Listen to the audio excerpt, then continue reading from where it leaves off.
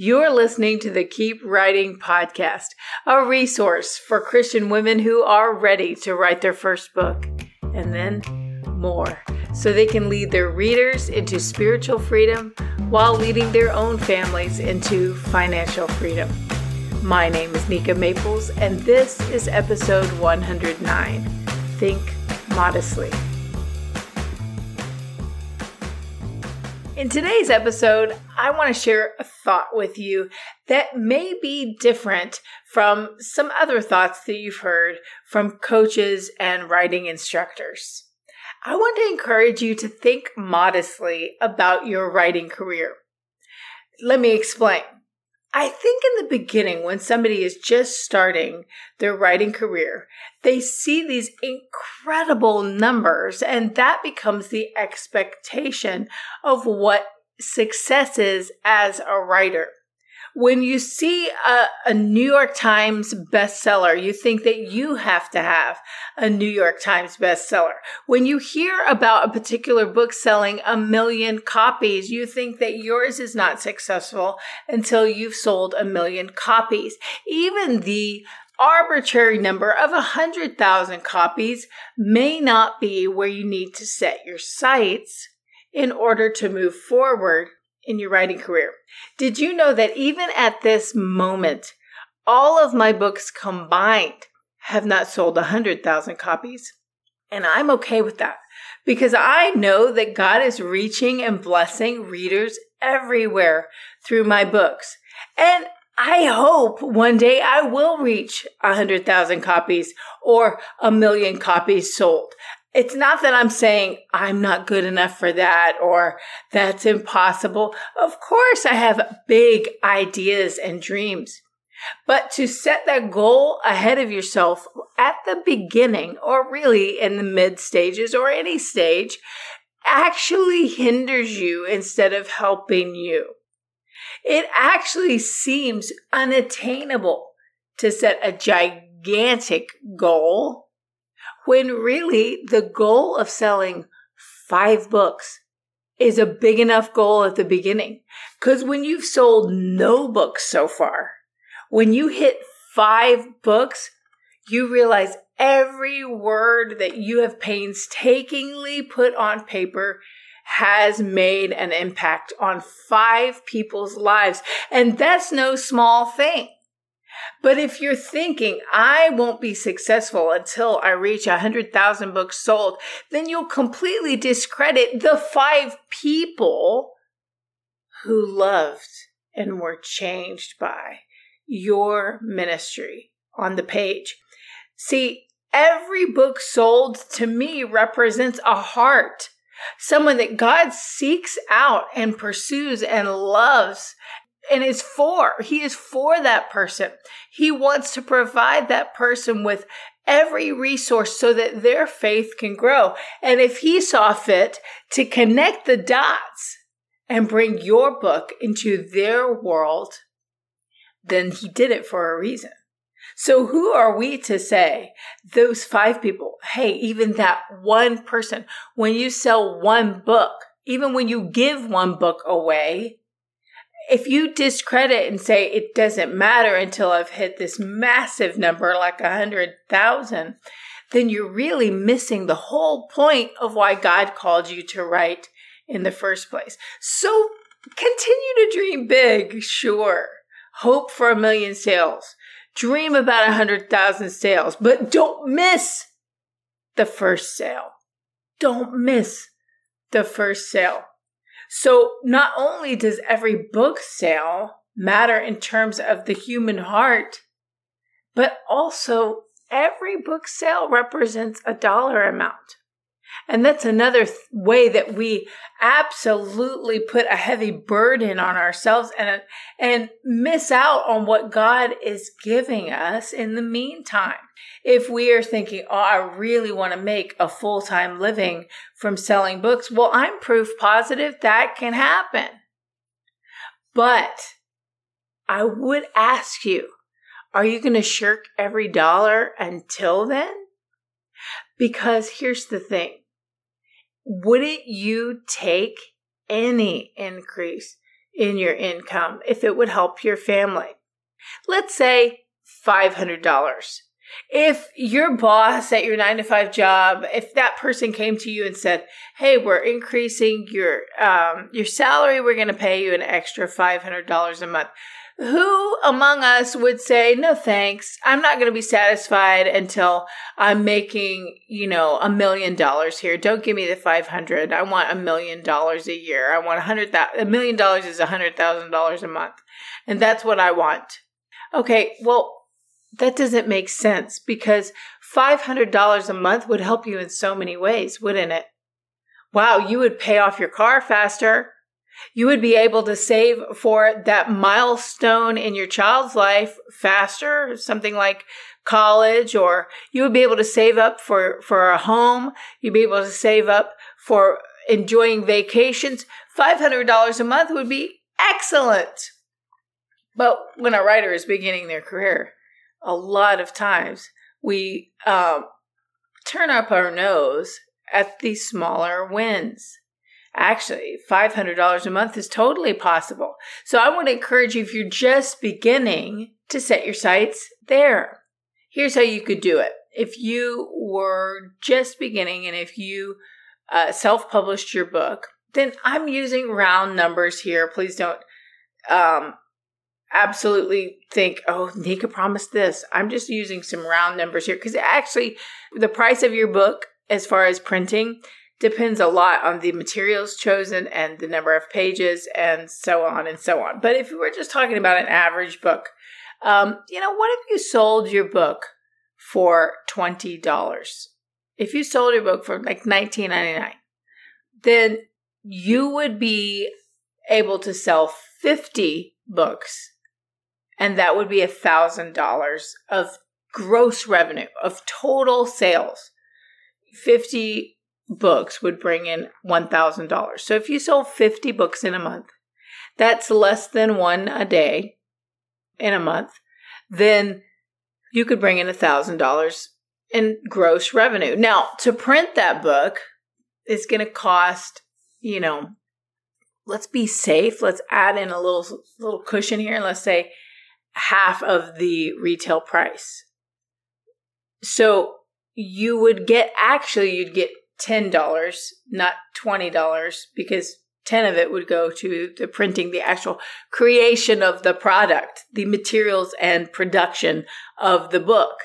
So if you were to get $10 in profit from the sale of that book, then the math works out this way. You sell 50 books and you would bring home $500 a month. Now, how possible is that? It's totally possible. I'll tell you that a general rule of thumb for me is every time I go to speak somewhere, I bring 40 books. Anytime I'm going to speak somewhere, I bring around 40 books. I'll give you an insider secret and say it all depends really on how many books fit in a box, because some books are different sizes. So one box might only hold 24 books. And then I'll take 2 boxes. So I'm actually taking 48 books with me to a speaking engagement. Some books, you can fit more than 24 books in a box. Some books, it's going to be less than 24 books in a box. So I'm just saying generally, I bring about 40 books to a speaking engagement. I always bring 2 full boxes. So however many that is in the moment. So to sell about 40 books at a speaking engagement is kind of what I shoot for. Some speaking engagements, I'll walk away and I will have only sold 10. Some speaking engagements, I sell out. But for me to tell you, is it possible to sell 50 books a month? Absolutely. If you can sell 40 in one day at a speaking engagement, it's totally possible. And that would be an extra $500 a month from book sales only. But then on top of that, every time you speak somewhere, sometimes I speak pro bono at places, but most of the time I ask for compensation for my time, reimbursement for my gas or airfare. And that is extra income too, not the reimbursement, but the compensation for your time and preparation. You don't need to be speaking everywhere for free just because. To make an offering and give someone a pro bono presentation, God will move your heart when it's time to do those things. And it's a joy to do those things. But you're not expected, and He doesn't expect you to plow a field and not have a harvest. If you're going to plow a field, if you're going to plant a seed, if you're going to tend the weeds, if you're going to cultivate the growth, He allows the harvest for you. So when you speak somewhere, that's additional income. But we're not even talking about speaking right now. I'm just talking about the sales of a book. So to sell 50 books a month, you could bring in $500 of just clear profit. And I ask you, is that something that you would turn your nose up? No, I wouldn't. I would say absolutely. That would be great. That's going to help me in a whole lot of ways. And you can right now think about, how would you use $500 a month? If you don't, start thinking in those terms of, my goal is to sell 50 books a month. Let me use my calculator real quick here and look up. So 50 books a month times 12 months, that's 600 books a year. 600 books a year. Is that something you would turn your nose up on? I don't think so. That's 600 people whose lives have a chance to be encouraged and changed from your ministry of words on the page. So think modestly.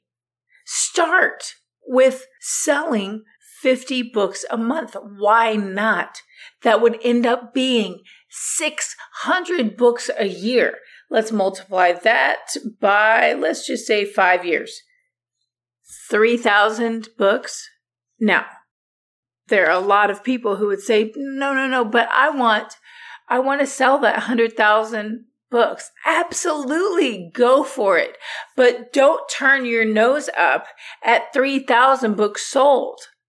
Do not turn your nose up at 3,000 books sold, because that's 3,000. If you knew that you were going to be able to help 3,000 people, wouldn't you want to do it? Help 3,000 people over the next 5 years? Absolutely. Well, what I'm telling you is that's just the beginning.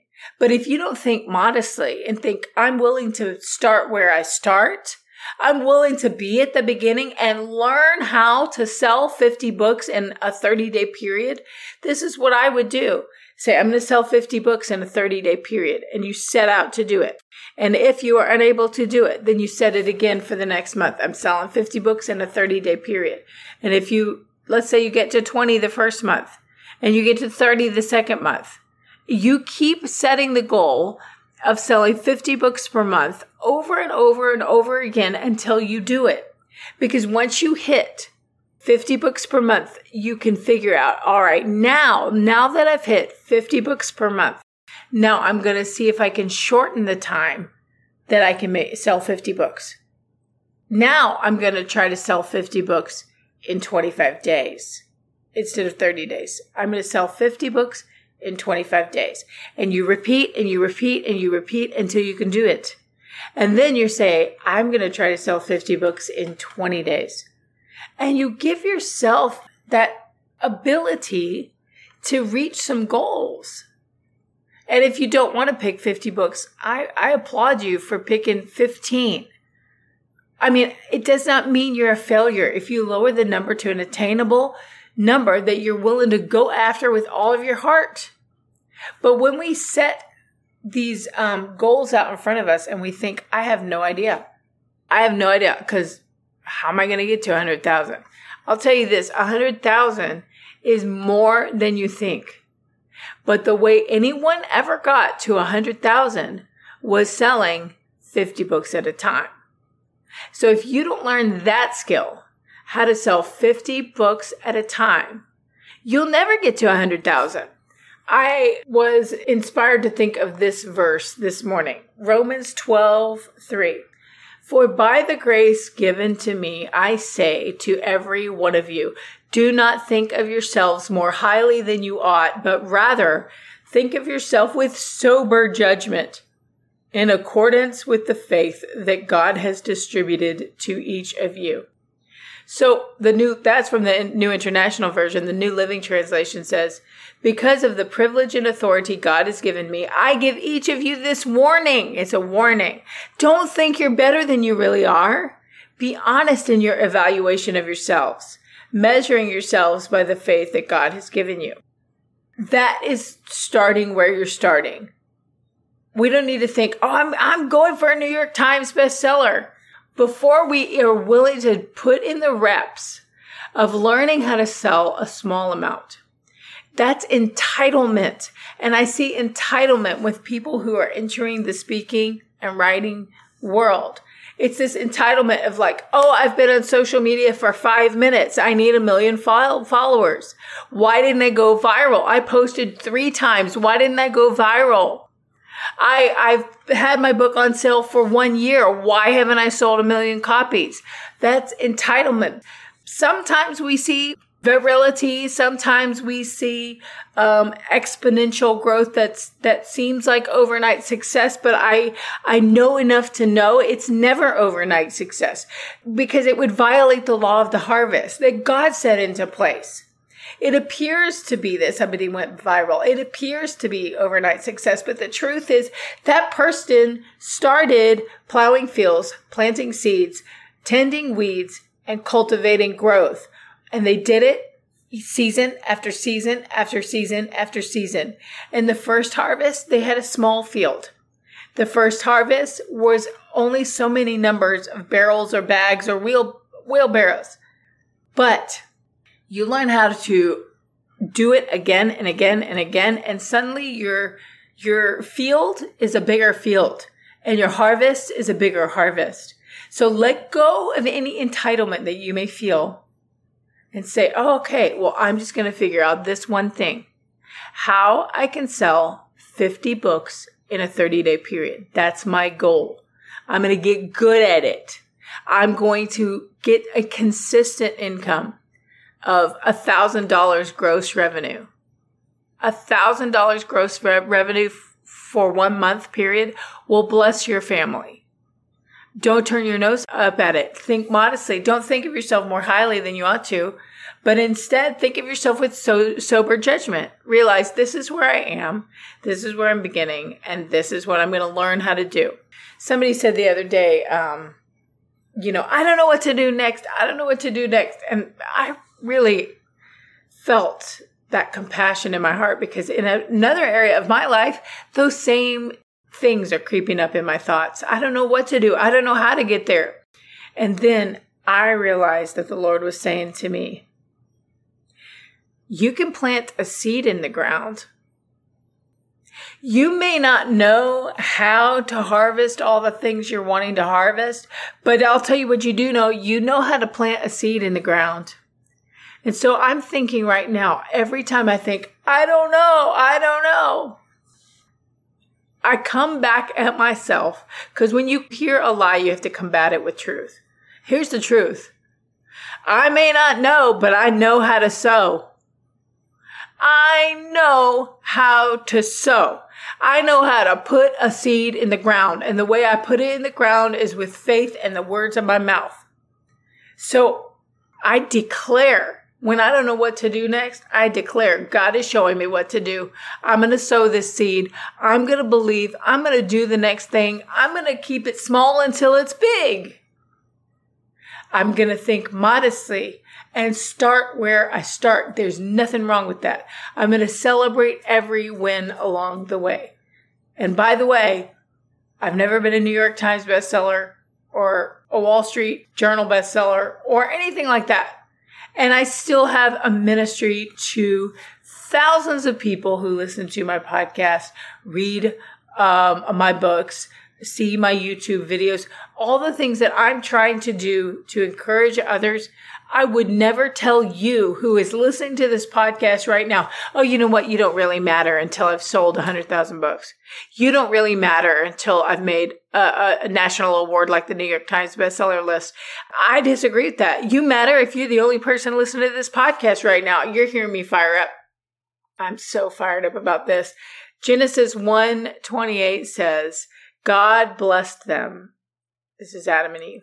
God blessed them and said to them, "Be fruitful and increase in number. Fill the earth and subdue it. Rule over the fish in the sea and the birds in the sky and over every living creature that moves on the ground."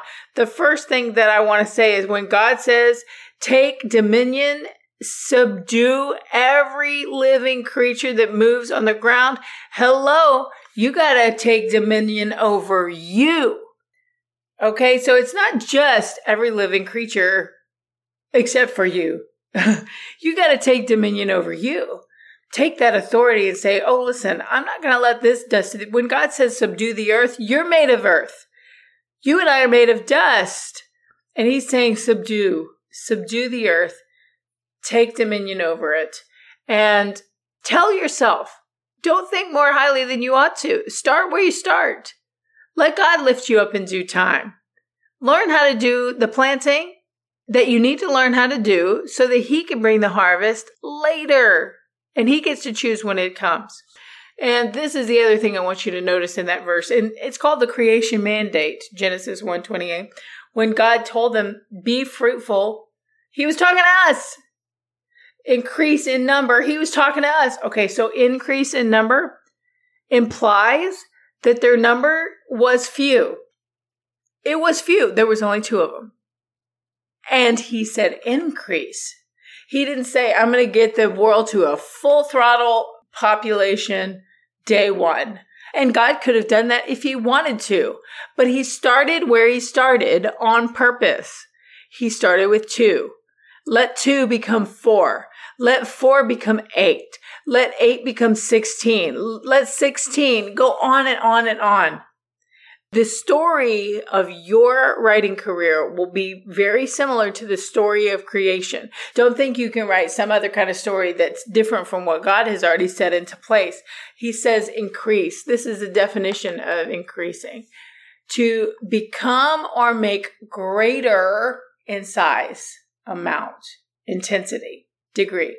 To become or make greater in size, amount, intensity, or degree. Greater means that there was a great. Greater means in the beginning there was a great that had to come to become a greater. And then the other definition of increase is an instance of growing and making greater. Growing means that we begin somewhere. If we're going to be growing, it's ongoing. Follow the creation mandate. Be fruitful and increase. Don't say on day 1, how am I going to get this book sold? Well, you know how to sow. Plant a seed. Sell 1 book. You know how to sow. Sell 1 book. Don't be entitled to a harvest you have not planted. That's not the law of the harvest. And yes, I know there are verses in the Bible where he says you will have vineyards that you did not tend. That's what God gives supernaturally to us. He wants co-laborers. He wants sons and daughters who work alongside him. He doesn't want to be the magic genie that drops stuff in our laps and we're just like, I woke up and I had all this. No, he could do that, but instead he asks for you to increase. He wants to see you experiencing the joy of planting. Yesterday, I invited my nephew over to help me, or I needed, he was saving up for an item that he wants. He's like, I'll work for you anytime because I'm saving up for this item. And I said, wow, I really could use this closet to be cleaned out. If you'll help me clean out this closet, I'll pay you $10 to help me clean up this closet. He's absolutely. And so he helps me clean the closet. He's helped me clean the garage. He's helped me clean out all these extra boxes. He's organizing for me. He's done this a couple times now. And you know what he said last night? He said, I'm proud of my work. He said, I know what that closet looked like.